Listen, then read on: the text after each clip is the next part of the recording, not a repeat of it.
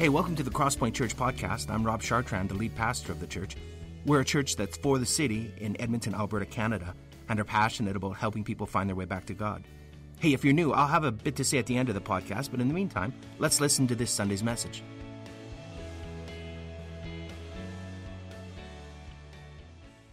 Hi, if I haven't met you, my name is Brendan, and I have the privilege of leading our young adults ministry.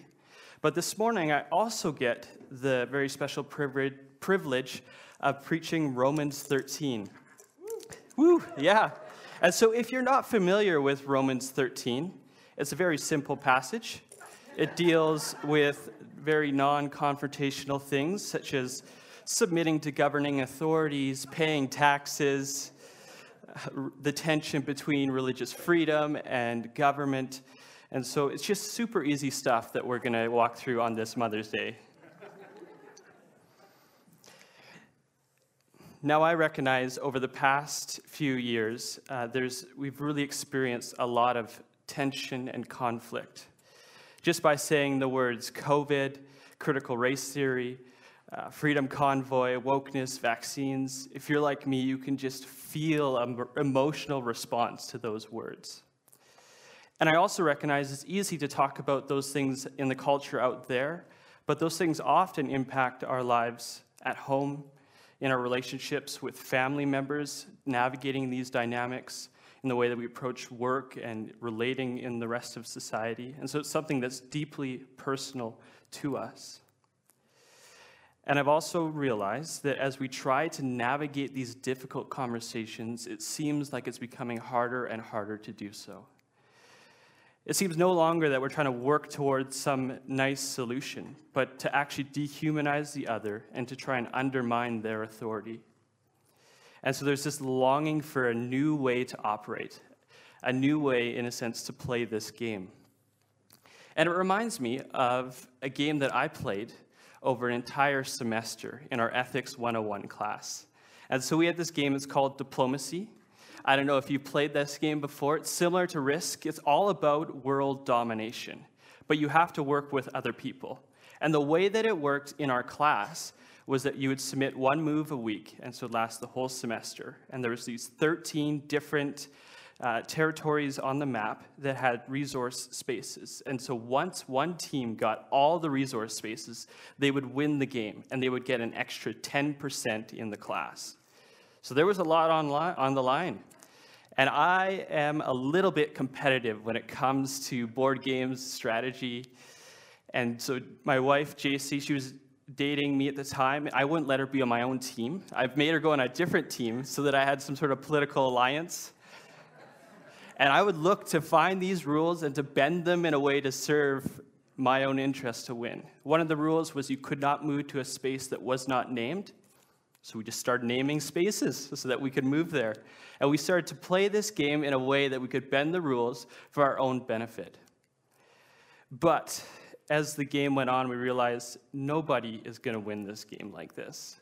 We don't have enough time. We don't have enough trust with people. And in fact, this game is on way for there to be no winner and that 10% to be gone forever. And so we started to play the game differently. We thought, is there a way that we could make one team win and then they would divide up the percentage among the rest of us? And what happens is there was a shift in the way that we approached the game. It was no longer about serving our own interest, but it was actually about looking to the needs of others to try and play this game in a different way to see others benefit. And I think when it comes to these different conversations, we need a new way of operating, a new way of approaching these conversations. And Paul recognized that. Paul was speaking to a church in Rome that in many ways was facing similar situations. There was racial tensions between Jews and Gentiles, political tensions, religious tensions around the law. And so Paul was speaking to them, trying to give them a new way to operate. And we talked about, previously going through all of the previous chapters in Romans about this freedom that we have in Christ. But when it comes to freedom for Christians, that freedom is a two-part equation. There's a freedom from, which is a freedom from sin, brokenness, the corrupted way of living, but also a freedom towards a goal. It's a freedom towards living in a way that brings honor to God and love towards other people. And as we dive through this very fun text, we'll see that this is a theme that stands out and something that we need to really wrestle with and to allow ourselves to come under. It's this idea that freedom from Christ enables us to sacrificially love others like Christ. And this countercultural love takes on different forms as we're going to walk through this text. We're going to see that this love is something that comes from Jesus, but it's a love that moves towards and for our city. And it's a love that becomes personal as it moves towards our neighbor. And so I'm just going to read the first few verses, and then we're going to dive into the text together. So if you have a Bible, I really encourage you to open it up, whether it be paper or app form. And we're going to jump in Romans 13, verses 1. Let every person be subject to governing authorities, for there is no authority except from God, and those that exist have been instituted by God. Therefore, whoever resists authorities resists what God has appointed, and those who resist will incur judgment. For rulers are not a terror to good conduct, but to bad. Would you have no fear of the one who is in authority? Then do what is good, and you will receive his approval. For he is God's servant for your good. But if you do wrong, be afraid, for he does not bear the sword in vain. For he is the servant of God, an avenger who carries out God's wrath on the wrongdoer. Therefore, one must be in subjection, not only to avoid God's wrath, but also for the sake of conscience. So let me just pray, and then we'll dive in. Jesus, we come, with all the different weights that we experience in the world. The weights within our own heart, the weights that we see outside, and we want to come before you and to just come under you and to allow your word to speak to us. Jesus, I just pray for wisdom, humility, and boldness in my ability to communicate your word. Would you encourage us this morning? In your name, amen. So we're going to be beginning with looking at this idea of love from Jesus. And so this first part is going to be a bit technical. We're going to walk through the text, but I think it's necessary that we actually take time to walk through it. Because in the past and even in the present, this very verse has been used by different people as a rubber stamp of their governing authorities, to approve oppression, or to be used in a way to be twisted so that we don't have to obey anything the government says.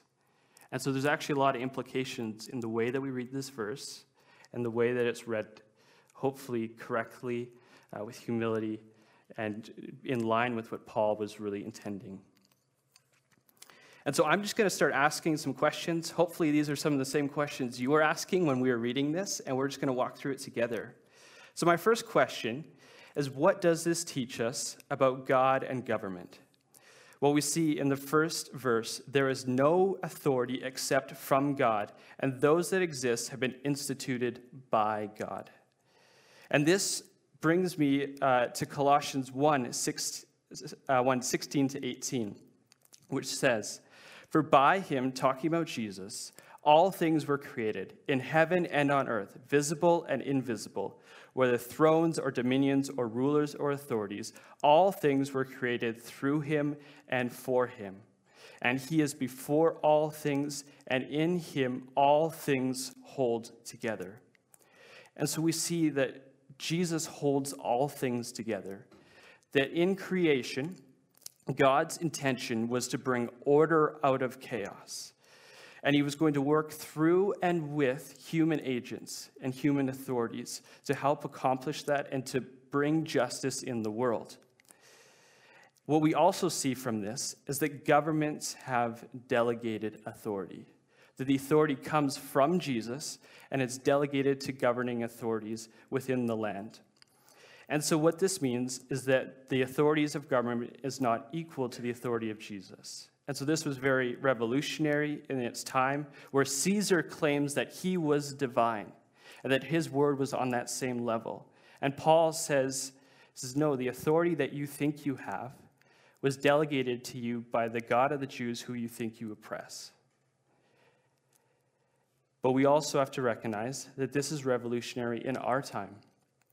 When we look at our world, often political ideologies have risen to the standard of the divine.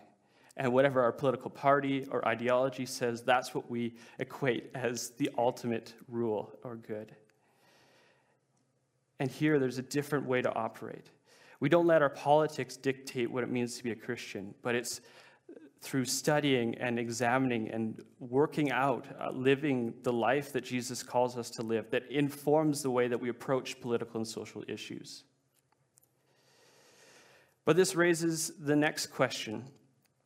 If all power and authority comes from God and displayed in Jesus, how does Jesus view authority? What is his view of authority? And so this takes us to Matthew 20, 25 to 28. And so Jesus says to his disciples, you know the rulers of the Gentiles lord it over them, talking about power, and their great ones exercise authority over them. It shall not be so among you, but whoever would be great among you must be your servant, and whoever would be first among you must be your slave. Even the Son of Man came not to be served, but to serve, and to give his life as a ransom for many. And so authority, according to Jesus, is a position that's been gifted for the purpose of serving others. That's how Jesus approaches authority. And part of that service is actually to uphold justice and to hold to what is good and right, and to punish what is bad and evil. And so we see that in verse 4, that there's this authority to uphold justice and to as almost as an instrument of God's wrath. And so what we see is that God's desires that sin does not go unpunished. In the verses before, he talks about the response of a Christian when facing opposition and persecution is this sacrificial love, a nonviolent response. But at the same time, God doesn't desire that evil goes unpunished. And so he has delegated authorities so that there'd be law and order in the world. And what we see is that God works through governing authorities, even if they don't recognize it, and even if they may be somewhat corrupted. We see this throughout the Old Testament, where God actually works through Persia and King Cyrus, who ruled over Israel, and he calls him a servant of the Lord. And he uses Cyrus to bring Israel back to their land, to rebuild the temple, and to work towards a new way of operating and worship of God. And so what this means is that God is not always morally affirming all forms of government, but God is sovereign over them and can still use them towards his ultimate good. And this leads us to what is our response as a Christian towards governing authorities. Verse 1 says, let every person be subject to governing authorities. That's not a fun verse. But what we see is there's this idea of being subject to governing authorities. It's a recognition of our role in the world, recognition of the delegated authority that God has given to those governing authorities. And we do this, verse 5 talks about, to avoid God's wrath, to avoid punishment of what was wrong, but also to satisfy our conscience, to uphold what is good. But we also recognize that submitting to governing authorities does not equal blind obedience. And this leads to probably the most obvious question that we come to this text.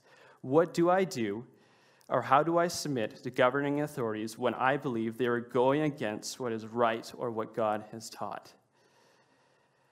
And this was a question that the Jews in this time were asking as well. And we see different responses to this question in their time, which actually we see these responses become mirrored in our time. One of the responses was of the Jewish sect, which was the Essenes. And so they viewed governing authorities as evil, a lost cause, and we need to avoid that. And so they would go out to the desert, start their own community, and try to avoid any governing authorities. We see another Jewish approach, which was that of the Sadducees. They took a very opposite approach. They thought, well, let's just try and gain as much political power as we can, even if it meant compromising. And third, we see the example of the Zealots, which they just lived as outright defiance, to hold up the sword and to completely oppose any rule of the Roman authorities. And into this context, Jesus presents a different way. We see our desire maybe to retreat, to run away, to live in our holy huddles. It may be to pursue power at all costs, or to, even if it means compromising our belief. Or maybe we desire to live outright defiance, to have the only authority as my own authority as an individual. And Jesus calls for a different way. As I mentioned before, in Romans 12, verses 20 to 21, Paul, who quotes Jesus, says, "If your enemy is hungry, feed him. If he is thirsty, give him something to drink. For by doing so, you will heap burning coals on his head. Do not be overcome by evil, but overcome evil with good." This was the response of Jesus to these authorities in his time. And we see this on display when Jesus tells his disciples to go the extra mile. Now, in this culture, Roman soldiers could force anyone to carry their gear for 1 mile, and you had to, by law, take up their gear and carry it and follow them for that 1 mile. But by law, they could not force you to go beyond that. They could not force you to go a 2nd mile. And so what Jesus says is that if a Roman soldier forces you to go 1 mile, go 2. Why? Because this is, in a way, an act of defiance through sacrificial love. That for the 1st mile you go as a slave because you have to. But the 2nd mile you carry their gear, you do it as a free person out of your own choice to love and serve the person that was oppressing you. And then the law becomes flipped. First, the weight of the law was on you for the 1st mile. Now the weight of the law has become on the Roman soldier for the 2nd mile. That Jesus flips this dynamic. And so what this means is that the way of Jesus is not blind obedience, passive ignorance, or civil disobedience. It is an active sacrificial love through humility and service. It is a deep love for others, unwilling to compromise on the lordship of Jesus. So what does this mean for vaccine mandates, COVID restrictions, the trucker convoys? It means that you can send all your comments, complaints, and opinions on these matters to Pastor Rob Chartrand. And after May 31st, he'll be more than happy to respond to every single one of your emails. All kidding aside, I recognize that even in this room and online, we have people that differ on these issues. And my desire this morning is not to give you a specific answer to each of these political issues. One, we don't have the time necessary to walk them all through. But also, that's not the purpose of this specific sermon, to kind of give us a bigger overarching view, but also to really evaluate our motives. How are we approaching these issues? In the next chapter, Romans 14, Paul walks through some of these issues in his time, and he encourages the people to be convinced in your mind, take time, learn the issues, understand what's going on behind there, understand the other person's opinion as well. And he says, whatever you do, make sure you're doing it in honor of Jesus. The desire is not for a political party to overtake the authority that Jesus has over our lives, but it's actually to take time and to have these important conversations, but to do it in a way that's full of humility and boldness, characterized by this sacrificial love. And so I put a couple questions away that we can kind of respond on, and to help kind of evaluate what is our motives behind approaching these issues. And that first, is my response honoring to Jesus? Am I looking to live in line with what Jesus has taught in Scripture, how he lived, or am I trying to align myself with some sort of political ideology? Second, is my response self-serving or others-focused? Am I living for my own interests, or am I trying to seek the interests of others? And thirdly, am I motivated out of love or out of fear? Is my response out of the fear of the other or what I might lose? Or is it a motivation out of love for others from what I've received from Jesus? And so this leads us to a love for our city. We've received this love from Jesus, walking through the idea of Jesus and authority, and it propels us towards this love towards our city. And so if you can pick up your Bible, we're going to pick up in verses 6. For because of this, you also pay taxes, for the authorities are ministers of God, attending to this very thing. Pay to all what is owed to them, taxes to whom taxes are owed, revenue to whom revenue is owed, respect to whom respect is owed, honor to whom honor is owed. Owe no one anything except to love each other. For the one who loves another has fulfilled the law. So Paul advocates to love open-handedly, to not be reserved, to hold things in, but actually to be able to love and to give honor to others. That you're actually to be good citizens, to pay taxes, to actually fight for the good of our city and the place in which we live. And when we look at this idea of giving honor and respect in our culture, this is something that people often hold on to. That they're not quick to give that honor and respect to other people. In fact, they hold on to it for themselves. And as we will see with my lovely artistic abilities, when it comes to the idea of respect and honor, we often start at the bottom. And we think, you know what, if I can just gain respect and honor and come up like this and, through social status, through acquiring a following, through all these different ways of trying to gain respect, get to the top. And at the same time, it means I may have to push other people down, to push them down in order for me to be rised up, to get respect and honor. And sometimes I might reach out to other people to do something nice for them, but it's transactional. I'll give you honor and respect if it helps get me more honor and respect. But here's the thing about the gospel, that it takes this paradigm and it flips it on its head. Is that Jesus says, you don't start at the bottom. In him, you start at the top. You've received freedom, love, and honor through faith in Jesus. And then we are able to get low and to allow ourselves to be lowered through love in order that others might be raised up. This is the way of Jesus. That Jesus, who is in heaven, full of power and freedom and grace, humbled himself to the point of death on a cross so that others might be raised up with him into this new life and respect. And so we can give honor.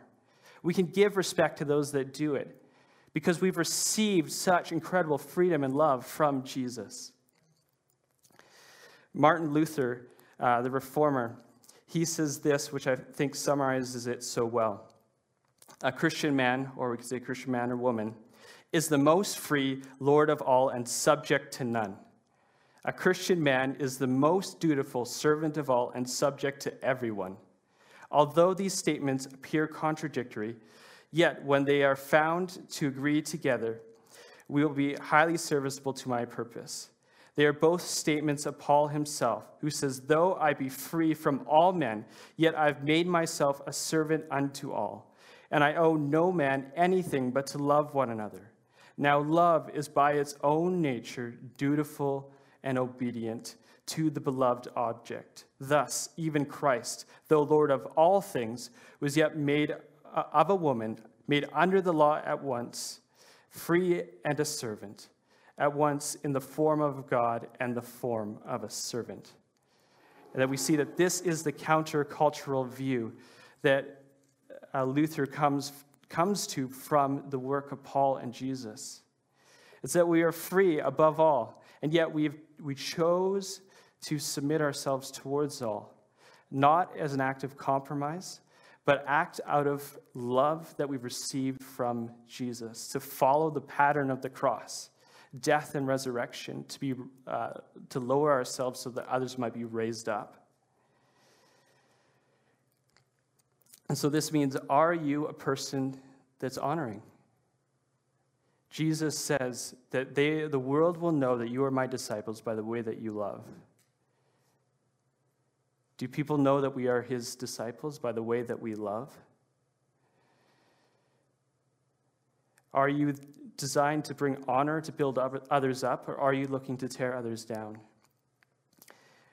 Example would be if you're in the lunchroom with coworkers and they start to bash your boss and to say all these bad things. Are you someone that jumps into that conversation and continues it to gain their momentary approval? Are you someone that looks to change the conversation in a different direction, to bring honor and respect to people? And this doesn't mean that we have to always agree with those people in authority. In fact, some of the times, the most honoring, respectful thing is not to gossip about someone, but actually to have a crucial conversation with that person, to address them, to walk through that issue. But it's doing this in a way that's honoring of others, not trying to tear others down. And we saw that this was the life of Jesus' followers, that in this time, Romans actually had a real hard issue on what to do with Christians.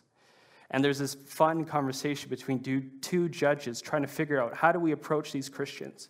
Because on one hand, they will not worship Caesar. They will not pinch incense to him, worshiping him as divine. But at the same time, they're model citizens. They pay taxes. They do everything that's right. We have nothing else to put against them. And what they actually said is that we're noticing that there's a change happening in our city. People are no longer going to the pagan temples. That food sacrificed to idols is no longer being bought. That there actually began to be a change in their city by the way in which they loved others and were unwilling to compromise on the lordship of Jesus.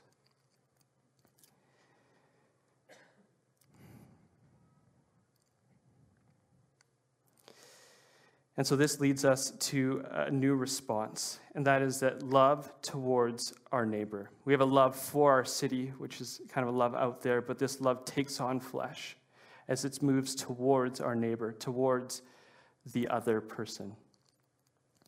And so you can pick up in verse 9, where Paul says, "For the commandments, you shall not commit adultery, you shall not murder, you shall not steal, you shall not covet, any other commandment are summed up in this word.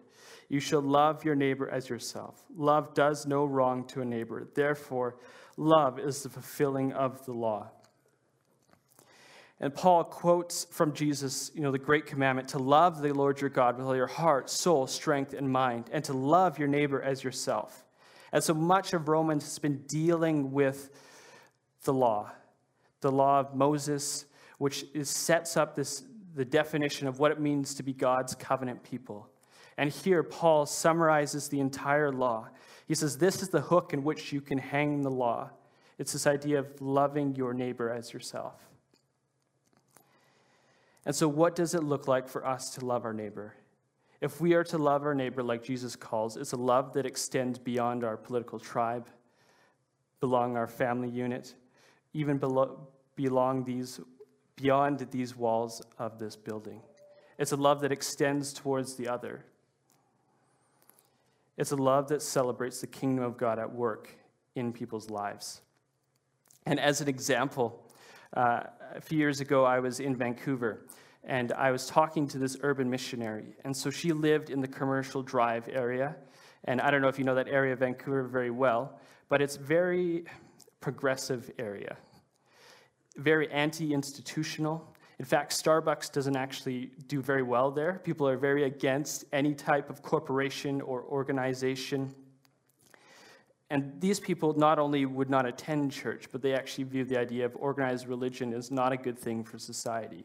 And here's this urban missionary moving into that neighborhood, trying to bring the love of Jesus. And as she moved in, what she noticed is that there were some really valuable things that were a part of that community. That people actually knew their neighbors. They got to know their neighbors, they cared for their neighbors' needs, and there was a strong care for people that were on the outskirts, people like refugees. And so she partnered with her neighborhood so that her neighborhood could sponsor a refugee family from Syria. And CBC actually heard about this, and they came to film this and to tell this story. So they all took turns sponsoring this family, providing food, places to stay, how to set up a bank account, how to live in Canada. And they actually worked together as a neighborhood to sponsor these refugees. And she told me the story of this meal that they had, that the refugees had just, kind of arrived in Canada. CBC was there to document this. And these people wanted to be very honoring to the Syrians and their culture. And so they asked them, okay, what do you do around foods and meals? Like, what's your tradition, your culture? And they said, oh, we're Syrian Christians. So we hold hands and we pray for our meal. And so here was this beautiful picture caught on CBC, national TV, of an urban missionary, a bunch of atheists, and Syrian refugees holding hands and praying for a meal that they shared together. And so I asked her, how do you do that? And she says, this is my strategy. I look for the values of the kingdom in my neighborhood and community, and I celebrate that. And I was just thinking, what would it look like for us to be those types of people, where we find the values that are at work in our community, that the kingdom values, the things that Jesus values, that our community has, that bridge, and to celebrate that. And I think one way that we actually have, begin to investigate that is through the Beverly cleanup, where it wasn't just about us doing our own thing to clean up the neighborhood, but it's actually working with other people, other organizations to partner together to celebrate the kingdom of God at work in the Beverly neighborhood. It's working with others. That the kingdom of God is above all. Jesus says, my kingdom is not of this world. The kingdom of God is not a political ideology, but it actually is beyond that. And it calls us to love in a way that's very countercultural, to love in a way that comes from the life of Jesus, where we receive this freedom from him, which enables us to love in a different way. As we conclude, I want to go back to the words of Martin Luther again. And he says, we conclude, therefore, that a Christian does not live in himself, but in Christ and in his neighbor, or else is no Christian. In Christ by faith, in his neighbor by love. By faith, he's carried up above himself to God, and by love, he sinks back below himself to his neighbor, still always abiding in God and his love. This is the countercultural vision of self-sacrificial love in the form of Jesus. That we can actually lower ourselves to love others, to lift them up, because it's Jesus who raises us up through faith. And as I approach this and talk about this vision, I'm very aware this is something we actually can't do on our own. That, to be honest, my default motive is not this. My default motive is to surround myself with people that I agree with, that I find likable, easy to talk with. But that's not the vision of Jesus. He actually calls us beyond that. And the only way we can live this way is when we've actually received that love and grace from Jesus. That it changes the way we operate. It changes the way in which we view others and the world. That Jesus has called us to a new vision, and we actually need him to transform our hearts, to renew us, to make us new. And for you, maybe this is for the first time, that you actually want to join God's family, to experience that incredible freedom that Jesus has for you. That through faith, not our own works, that we are brought up to God into relationship with him, which enables us and empowers us to allow us to lower ourselves to love others in the way that Jesus did. So as we conclude, I want us to just imagine, what would it look like for us to be a community like that? What would it look like for us to be a community of selfless giving in a world of selfishness?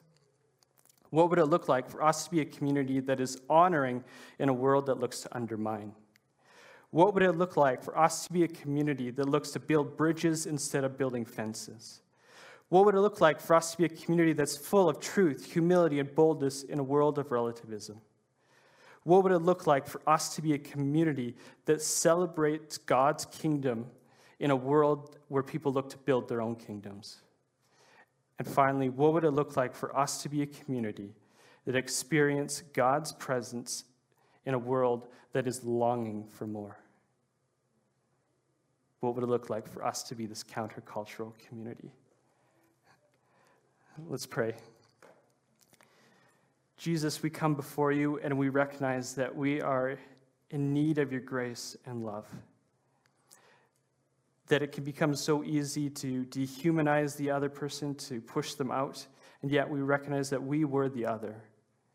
That while we were far off, you died for us, so that we could be brought into your family, that we could be given new life in you. And Jesus, we pray and we thank you for that freedom. And we pray that you would allow that to empower our hearts so that we can live differently in the world. Jesus, we love you. We need your grace, and we want to be a community that points others towards you.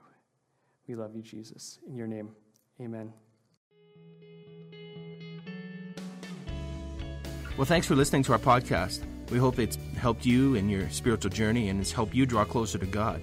Let me tell you a little bit about us. Crosspoint gathers as one church on Sundays in Northeast Edmonton, and you can find out our location and more about us by visiting our website, thecrosspointchurch.ca. We also meet throughout the week throughout Edmonton in what we call home groups. These are smaller communities of learning, laughter, community, transformation. We think that the journey of faith was never intended to be an independent exercise. It's something that we do together. So please visit our website and find out how you can get connected to a home group near you. If you listen to our podcast regularly, why not make it shareable? You could like us on iTunes or share our podcasts with other people. But more importantly, we hope you will get connected with other people and talk about what you've learned. Again, hey, thanks for listening. We pray you'll experience Christ's love in a very real and profound way this week.